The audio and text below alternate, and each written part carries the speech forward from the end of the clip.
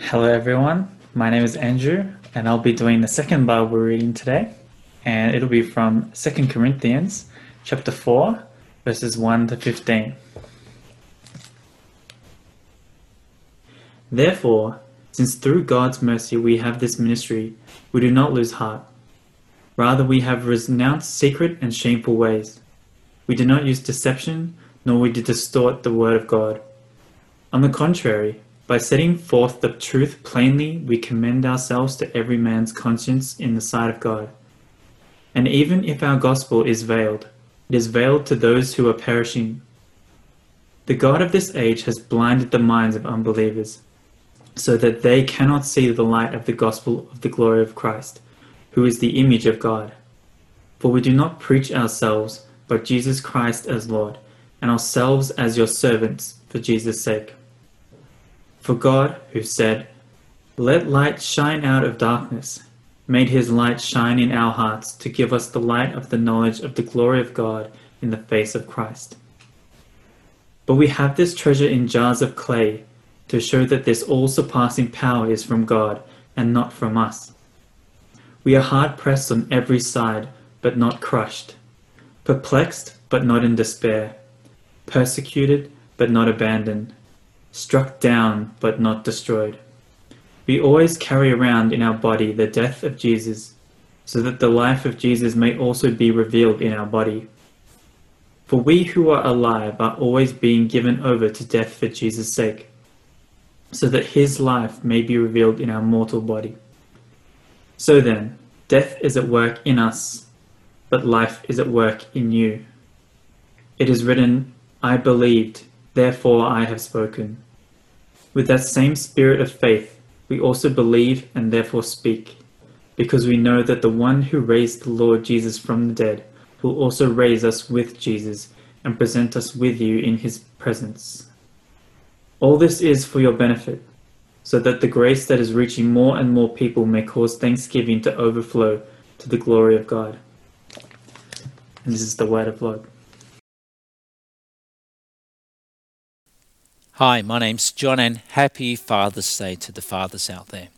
We are continuing our series on 2 Corinthians, and in our passage today we read of jars of clay. What does that mean? Well, let's turn to God and ask him for his help. Heavenly Father, we pray that your word will do your work in our hearts as we sit under your word and as we apply it to our lives. We pray this in Jesus' name. Amen. Now, I would like you to picture with me in your mind someone who has been living the guilt of a messy and broken life, addicted to alcohol and gambling and broken family relationships, and then to completely turn around, to have that guilt removed. The consequences of the former life might still be around, but no longer living with that overbearing guilt. Or picture someone who was once living with the shame that should not see the light of day, lived a promiscuous life with the emotional scars of moving from relationship to relationship, and then to completely turn around, to begin a life of faithfulness and of commitment, and the shame somewhat washed clean. Or picture someone who was once a gangster, a leader of a violent gang who plotted to kill an innocent man, who hated everything about God and hated everyone who talked about God, but then for his life to completely turn around, for his heart to soften towards God and to spend the rest of his life serving God. How can such a change come about in any person's life? How can the human soul be so moved and restored and renewed? Well, it is the story of every single Christian.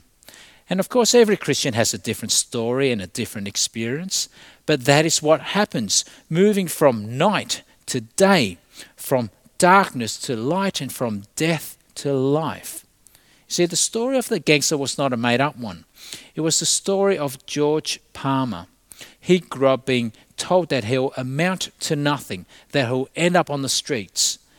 And when his father suddenly died when he was 7.5 in 1949, he got really angry with God. He went out to the top paddock and he screamed, "I hate you, God, and I'll never love you." And that hatred started to grow in him like a cancer. and it took over him. By 17, he became a leader of a violent gang, and he thought about hurting people, and that's all he thought about. Now, it was 1959, and he heard about Billy Graham, and he hated everything about Billy Graham and everything he stood for because he hated God. He hated Christianity. And so when the Crusades came around, the 10 in his gang, they plotted to kill Billy Graham. And so they went to one of these crusades prepared with guns. And they thought, well, we'll wait for the appeal so that we can get close enough to kill him. But what happened that night was that he felt so uncomfortable. He felt like God was talking to him. Why are you here? And as Billy Graham preached, his heart started to melt. And he came to know that night that God loved him. And he never cried since he was 7.5, but that night he cried. He wept and wept and wept. And when the appeal came, he left his gun on the ground and he went up. 9 out of the 10 gangsters that night were converted. They came to know God. They came to know forgiveness. They came to understand love. And they came to find eternal life. And George's life, he was turned around. 8 years later, he became a Salvation Army officer and served for over 30 years. Now, how can such a change happen in anyone's life, in any soul? Well, it is what Paul speaks of in this passage. It is by the indestructible message of the gospel that is carried by dispensable messengers. And so first we see in this passage, the human soul, the human heart can be moved from death to life by the message of the gospel. The good news of sins forgiven, of shame washed, the dead brought back to life because of the death and resurrection of Jesus Christ. That is the gospel message. And that was the message that the Apostle Paul continued to proclaim and proclaim and proclaim. He did not give up in doing so. Look at verse 1 with me. Therefore, since through God's mercy we have this ministry, that is the ministry of proclaiming Christ, we do not lose heart. And that gospel message cannot and must not ever be changed in any way.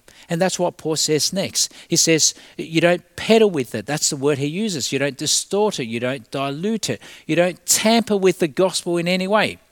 You see, the gospel message is an offensive message, especially today with all the political correctness going on. No one wants to be told that we're unworthy of God, or that I'm a sinner in need of a saviour, or that there is a day of judgment. You see, it's far more palatable to say everyone's going to heaven. Doesn't matter whether you believe in God or not. Well, that is to peddle with the gospel. That is to distort the gospel. Or it's easy to say there is no such thing as sin and judgment, but that is to distort and corrupt the gospel. And so Paul says he will have none of that. Look at verse 2. Rather, we have renounced secret and shameful ways. We do not use deception, nor do we distort the word of God. On the contrary, by setting forth the truth plainly, we commend ourselves to every man's conscience in the sight of God. See, the Corinthian church, they were being won over by a distorted gospel, by these itinerant preachers who came along, who taught something that was perhaps far more politically correct. But the Apostle Paul will have none of it. It is only the message of the gospel that can change a soul. Now, I suspect many of us know that. We know the gospel can change a life. But why is it then that not everyone's heart is changed when they hear the gospel? Why is it that not everyone comes to know God, the joy of his love, the comfort of his peace? Why is it that not everyone sees what seems to be so clear to so many of us? Well, what Paul goes on to say now is perhaps something we may not realize, but it is important for us to know. We all have family and friends who are not yet believers, and we've been praying for them for years, hoping that they'll come to see what we see about God, but it hasn't happened yet. Why? Well, it's not because the gospel is complicated and hard to understand. And it's certainly not because you need some level of intellect to understand the gospel. But it is because there is a spiritual blindness. And we're told here the devil is involved. The devil opposes nothing in this world. We get to do whatever we want. He doesn't mind if we meditate, go for it. Go for materialism, go for it. Moralism, be good, be moral, go for it. He won't oppose that. What he opposes is Christ proclaimed as Lord. Believe in him and be saved. He will fight hard to prevent that from happening. He'll stop even one soul from seeing and believing. He'll work hard. And that's the reason why not everyone is a believer. Is because the devil is working to create this spiritual blindness. And that's what Paul goes on to say. Look at verses 3 and 4. And even if our gospel is veiled, that's why not everyone sees it. It is veiled to those who are perishing. The God of this age, that is the devil, has blinded the minds of unbelievers so that they cannot see the light of the gospel of the glory of Christ, who is the image of God. Now, what do you think understanding that should get us to do? Well, it should drive us to our knees, because who has the power to change the human heart? Who has the power to give sight to the blind? Who has the power to give life to the spiritually dead? Well, only God has that power. In fact, it requires the creative power of God, the same power that was on display at creation when God said, "Let there be light," and there was light. When God said, "Let there be birds in the sky and fishes in the sea and animals to roam the earth," and it was so. It is that same power that is required to change the human heart, to change the human soul. And that is what happens when the gospel message is believed. And it is this message that Paul was constantly on about. Look at verses 5 and 6. For we do not preach ourselves, but Jesus Christ as Lord, and ourselves as your servants for Jesus' sake. For God, who said, "Let light shine out of darkness," made his light shine in our hearts to give us the light of the knowledge of the glory of God in the face of Christ. And that is exactly what happened to you when you first believed. Not because we're smart enough and worked out the Christian faith. That's why we believe. And it's not because we read widely enough and we're thoughtful and that's why we believe. No, but it was by the creative power of God who shines his light into our hearts and makes us see that I'm a sinner and there's no way I'll stand on my own 2 feet when I meet God, so I'll need a Saviour. You see, it is God who takes away the spiritual blindness, who enables us to see the glory of God in the face of Christ. And that's what happens each and every time anyone becomes a believer. It is the work of God. It was exactly what happened in all those crusades that Billy Graham spoke at. As he preached the gospel, God worked in the hearts of the hearers. It was what happened in the heart of George Palmer that night. God shone his light upon his heart to see Jesus as Lord, that he might surrender himself to him. And so how can anyone change the human heart, the human soul? What's required from blindness to sight, from death to life? Well, it's not us, but it is the indestructible gospel message. But this message is carried by messengers. In fact, dispensable messengers. And the picture we're given here is of cheap clay jars, a cheap vessel. The purpose of jars that you buy in a marketplace is not to draw attention to itself like the fine china stuff, but to carry the stuff inside. What's important is what's on the inside, the treasure. It's like you use a plastic cup to drink coffee or a ceramic cup. It tastes the same. The cup is just a vessel. But of course, Paul is here speaking of Christians, of people. We do wrong when we draw attention to ourselves and not attention to the gospel we carry. In fact, it's been the downfall of many Christian leaders and ministers and pastors when successes and pride gets the better of them. Never elevate a pastor. They're only ordinary clay jars. You see, even Billy Graham, one of the greatest evangelists of the last century, he himself said, "I'm only a messenger to proclaim a message that I believe has within it the power to change lives." He was just a clay jar. Now, why do you think this is important to understand? That in the sovereign purposes of God, that you're a clay jar and I'm a clay jar. It is so that every single soul that is saved, it is not because of the eloquence of our words, or the logic of our arguments, or the charisma of our speech. It is the power of God. It is God's job to save, and the glory is His alone. You see, we're mere messengers who carry the life-saving message. And that's what we see, verse 7. But we have this treasure in jars of clay to show that this all-surpassing power is from God and not from us. Now, if we understand that correctly, then that should be of great encouragement to us. It certainly has been for me to know that I'm just merely a clay jar. I still remember on the first Sunday after my induction as the minister of our church, I expressed to you, the congregation, that you cannot expect me to be perfect, nor can I expect you to be perfect.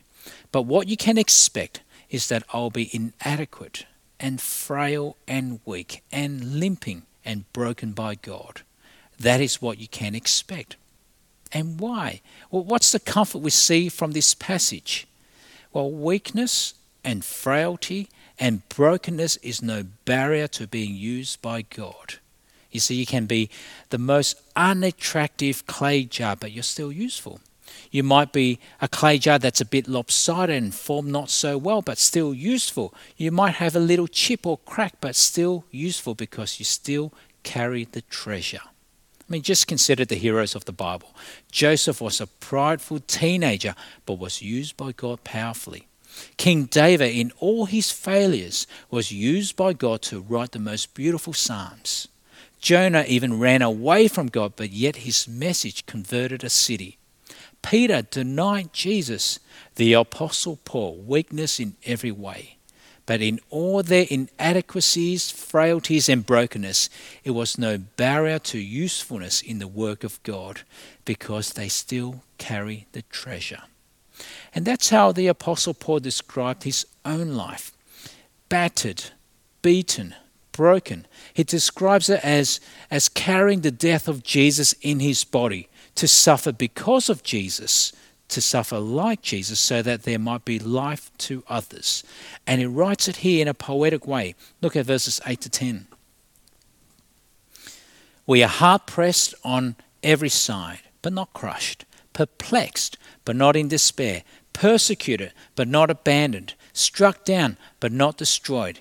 We always carry around in our body the death of Jesus, so that the life of Jesus may be also revealed in our body. When he was weak, the life of Jesus was displayed all the more clearly. It's just like how you see it in so many Christians. Have you wondered how some Christians, and you read stories of the persecuted church and how much they suffer, how did they get through it all? In Cairo 3 years ago, in the church bombing, family members killed, husband dead, granddaughter dead. How do you not feel despair and abandoned after that? How can you even go ahead and forgive, which was what they did? How can Christians persevere? Well, the strength does not come from them. It is the life of Jesus in them. And that was the pattern of Paul's life as a messenger, as a clay jar. We see in verses 11 and 12.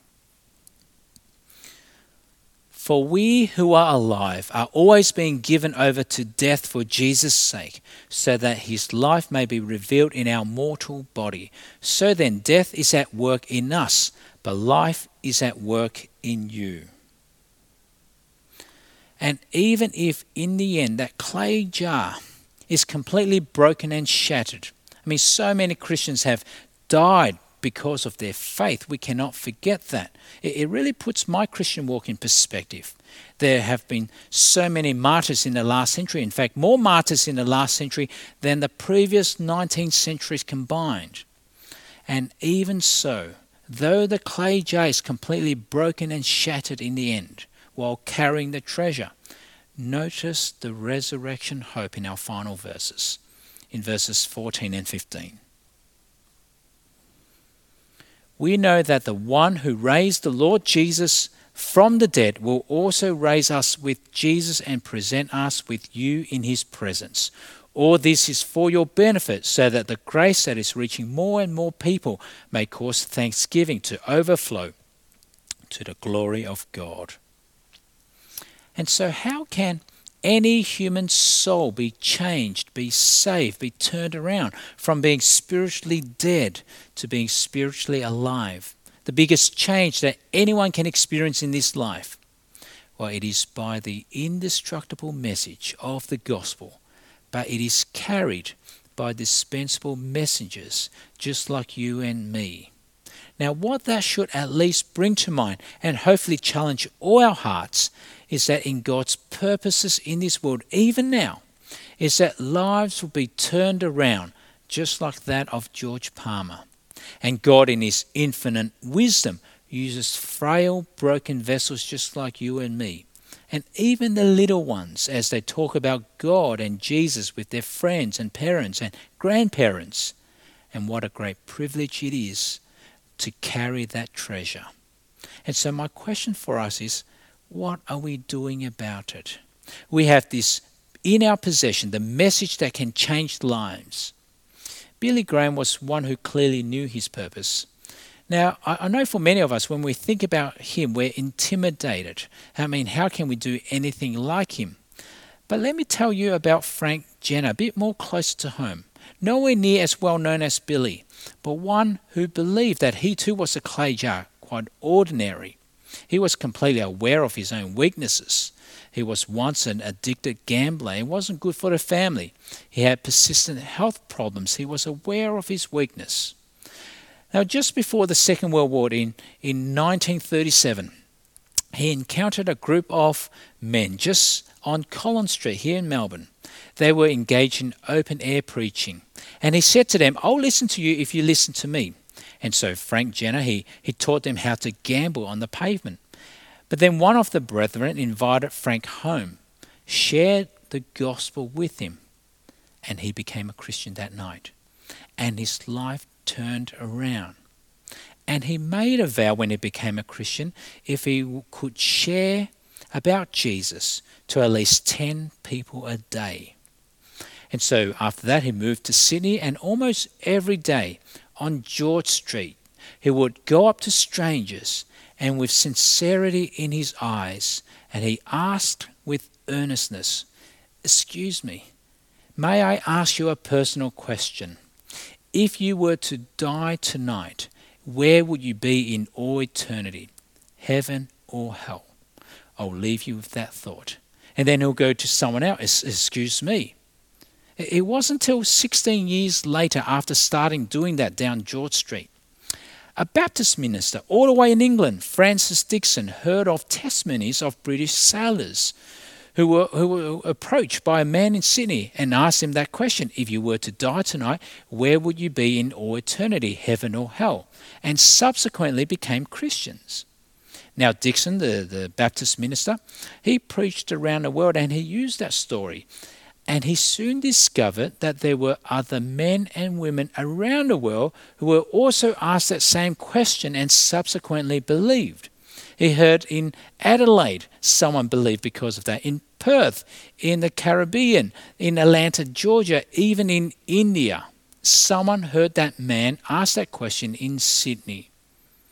Dixon eventually had to track down who this man was. He asked a Baptist minister in Sydney, who is this guy? Oh, his name is Frank Jenner. And so Dixon went to his little apartment and told him of the stories of how his question led so many to being saved. Now, Frank Jenner, tears running down his cheeks, he said, "I have never heard of one single person coming to Jesus until today."